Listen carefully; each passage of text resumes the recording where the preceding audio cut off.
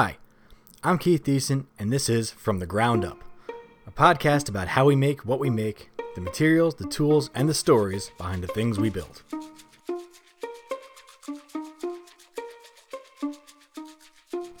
In the world of reclaiming and upcycling, as it pertains to woodworking, there is no topic more divisive than pallets. Some see them as a fantastically affordable resource for beginner woodworkers. Others see using pallets as a means of environmental conservation, while others still see working with pallet wood as a potentially deadly and monumentally stupid endeavor.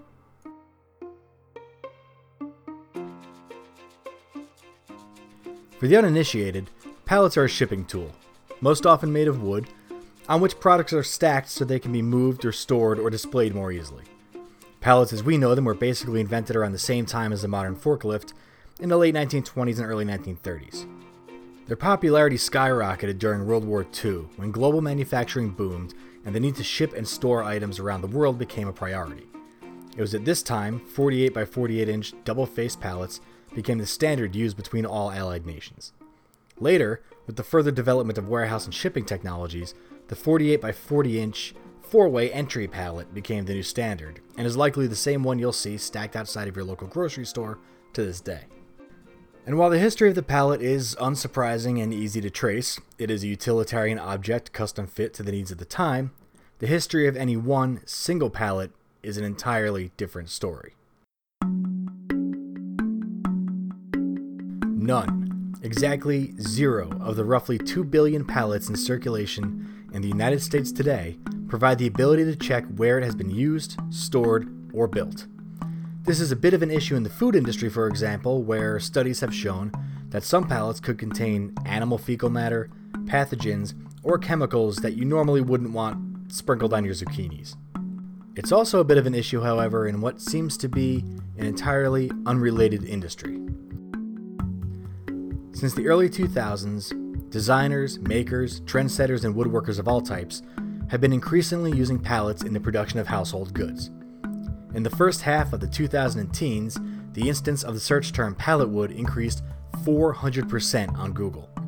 An explosion of pallet wood-inspired projects flooded the design blogs and the Pinterest boards, telling their readers and followers, hey, this stuff is free, and it's just sitting out there waiting to be used. It seems people were tearing apart pallets and making them into wall art, wine racks, coffee tables, ottomans, and even toddler beds, starting up their own pallet-based furniture companies and selling them on the web faster than you could say Etsy. Readily available designs and tutorials for pallet wood projects on sites like Pinterest and YouTube, along with the down economy, fueled a fiercely competitive marketplace. On the surface, these products seem like a fantastic value for consumers. They were made by mom-and-pop entrepreneurs, they were sustainable, and they were cheap. Most importantly, they were a rugged and individualistic departure from the IKEA sphere, where most affordable furniture design had been bouncing around since the mid-90s. Most consumers and new makers didn't really know anything about pallets other than they were made of wood and they were used for shipping things. As the design blogs and the style shows churned out more and more content about their virtues, information started surfacing about the little-known, dangerous reputation pallet wood has in professional industries. Warehouse workers started springing up, quoted in blogs and websites, with anecdotes about how pallets, soaked to the core in toxic sludge, were sold back to the recycling company and sent out into the world again. Tales of rotten boards, fuzzy with mold, being ripped off and replaced piecemeal right before shipping them out were now becoming more and more common, as well as the horror stories about the industrial processes used in order to make the wood suitable for a long life of international transportation and storage in widely varying climates. Some of these warning signs are easy to distinguish thanks to, well, warning signs. Pallets treated with harmful chemicals are typically marked and stamped as such, and are readily identifiable. But what about the rest? How can someone who makes a dining table out of pallet wood be sure that it has never been exposed to harmful materials? How can someone who buys it be sure the maker cared enough to find a suitable stash of pallets? They can't. This uncertainty stokes fears, which ignite a backlash. There are hundreds of articles written these days about the inherent risks of using pallet wood. Most major DIY blogs and sites have their own, and usually they contain a blurb about how despite your best efforts, you can never be really sure if it's 100% safe. Anytime an article or project is posted to Reddit, Instagram, or YouTube that uses pallets, there are sure to be comments that warn others to never, ever use pallet wood, typically followed by anecdotal evidence of their shady and deadly nature. Yet, people still use and search for and buy pallet wood products more than ever. Influencers still post content extolling the virtues of pallets and pallet wood, and commenters still call for an end to it all. And sometimes, things get a little out of hand. Friend of the podcast, Paul Jackman, is a woodworker and a reclaimer, and using pallets is kind of his thing. He makes a living creating content for YouTube and other social media sites, as well as marketing and selling his products.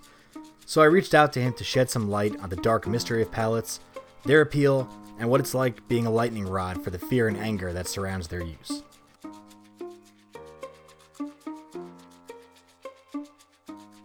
All right, man. So why pallets? What appeals to you about using pallet wood? Because it's a lot of trouble to go through just to break them all down and. Yeah. So there's a few reasons that I go through all that pain to use pallets. I mean, one of them is obviously they're reclaimed, and a lot of people just throw them away. And the places that I get them from, I'm pulling them out of the trash. So those would be destined for the dump somewhere to rot away forever. So giving them a second life by pulling them apart and turning them into something else is okay in my book and the way to go. Besides that, like just, being reclaimed by nature, the projects are very unique that come from it, especially from pallet wood, because it's a very not ideal material to build from because of the quality of the lumber is pretty low, and you get it after it's been beaten up quite a bit. So to get usable material and to get projects out of it is difficult, but as a result, that lends itself to a more unique finished product, and whatever that might be. And my big goal, kind of the overarching goal of doing weird stuff with pallet wood, is to kind of push people to keep thinking, because like pallet wood is kind of trendy, and lots of people like to use it for rustic walls or wine hangers or things like that. But like I see a lot of that Pinteresty type stuff, and I feel like people are kind of keeping that as a line. They're just seeing what they see on Pinterest and keeping it at that. And I'm trying to kind of nudge people, push them, like that's a good first step. Like, you're reclaiming and you're making stuff out of old junk. Like, that's awesome. But keep going and keep innovating and keep pushing that genre, if you will, to, another level. And don't let the material limit you and make something special. Yeah. So how do you try to stand out from all the pallet wood projects that are out there?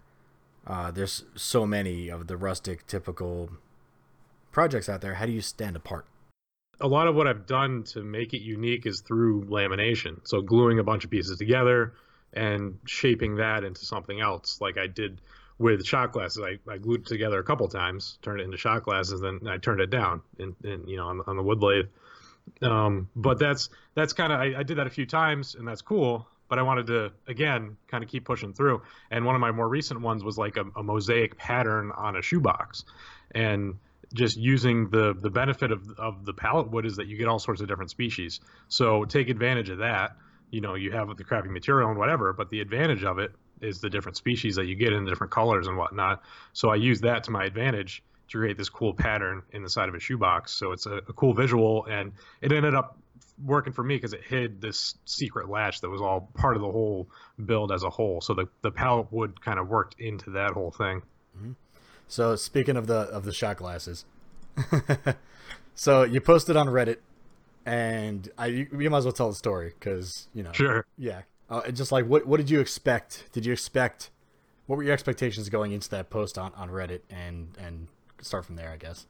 It was totally unexpected. I mean, I know people have commented on my stuff before. Just there's like this whole myth basically surrounding pallet wood and how it's like toxic and poisonous and treated with all these chemicals, and there's just full of cancer and arsenic and all the worst stuff in the world. And I don't know. I thought it was a good reason to turn it into a good idea to turn it into shot glasses, and that's what I did. And I didn't even think that people would freak out about that because they're wood shot glasses. So obviously, like, you're not going to use a wood shot glass, no matter what it's made out of. Like, they're obviously decorative pieces. At least that's what I thought. You gave a little too much credit, maybe.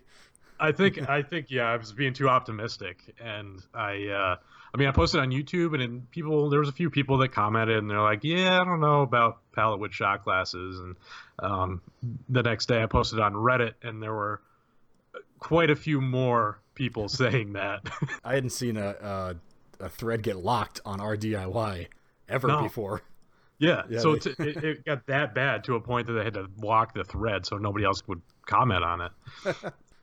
Yeah, it was like the same response. I just copied and pasted. It's like, pallet wood's not toxic if you take the right precautions. And, people are freaking out saying that it's like pressure treated and methyl bromide and stuff, which hasn't been used for 30 years at least. So what are some of the ways you can actually be sure? Like, how are you sure when you say you get your pallets from certain places and if you're going to use them for something that people are going to touch or...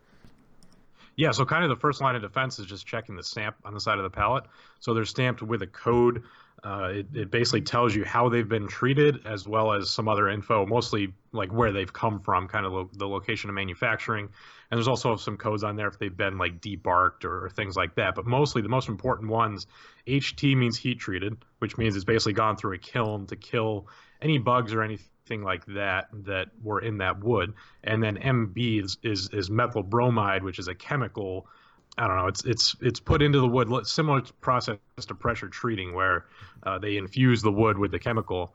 But that hasn't been used for a long time. I'm sure there's still those pallets kicking around, which is why you want to check the stamp. But I've never seen one in person. I've only ever seen heat treated pallets. There's a lot of pallets without stamps, and I tend to stay away from those just because you don't know where they came from. More likely than not, they're heat treated and they're just like single use pallets that they just threw together real quick and put something on. But as far as sourcing pallets, my big suppliers, I used to get a bunch from the VA hospital. My dad works there in the kitchen, and they got a lot of pallets holding the food supplies. So, they're holding food, so they have to be heat treated at least from that and food safe. Right now, my current source is a wire manufacturing plant, and they always have pallets that are in really good shape. So I don't know the complete history, but by piecing it together, I'm pretty sure they use them like once or twice, and just it's not worth them taking the energy to get them recycled again. So they have a whole stack constantly out in the front of their building that they're trying to get rid of. So it's kind of like a combination of logic and knowing what you're looking for, too. Right. Because like you said, there's no way to absolutely know the history of any one given pallet. Right. You can't know 100% if it was stored in a nuclear plant or something and nuclear waste was spilled on it. Mm-hmm. But through reason, you can kind of figure out pretty sure that it's going to be fine and not going to kill your family. Yeah. So some of the stuff you hear about pallets is like, oh, they're put outside and there's crap on them. And yeah, a lot of like air dried lumber or whatever is just sitting outside being air dried. It never goes through a kiln or anything. So there could still be bugs and stuff in there that you don't want. The part of pallets that you end up worrying about, as long as you take all the precautions, seem to line up pretty well with the same precautions you take working with wood in general. Yeah, exactly. So just take a few steps and think about it logically. It's not really the issue that people like to make it out to. All right, so what? All right, what would you absolutely not buy if it was made of pallet wood? Is there anything? I'd say my limit is probably like a pallet wood cutting board. I mean, shot glasses are for display and whatnot. Like, you'll touch them and whatnot, but you're not going to put them in your mouth. But a cutting board is something that you like actually cut into and could release something if that 1% chance that there's something in there that you don't want, in your system. Probably at a small enough fraction, diluted enough that it's not going to do anything to you. But with the cutting board, I probably wouldn't take the chance. That's probably where I draw the line. But as far as like pallet wood art hanging on the wall and stuff, like in the Reddit thread, people were freaking out just about that, hanging pallets on your wall and how it's going to like fumigate your house or something. I don't know. They go on some pretty long leaping steps to reach those conclusions. Which is pretty par for the course for, the internet, right? Yeah. It makes sense to be cautious when venturing into the unknown. It makes more sense to be cautious when you're taking the unknown pulverizing it into dust, gluing it back together, and moving it into your home. But are pallets really something to be shunned and avoided, or are they just the boogeyman of woodworking? As makers and tradespeople, we take risks every day. We put our trust in tools, protective gear, and even the materials we use. Sometimes that trust is betrayed and our safety is compromised. But that sort of thing just comes with the territory, right? I suppose, in the end, whether or not a fear of pallets is justifiable is really up to you.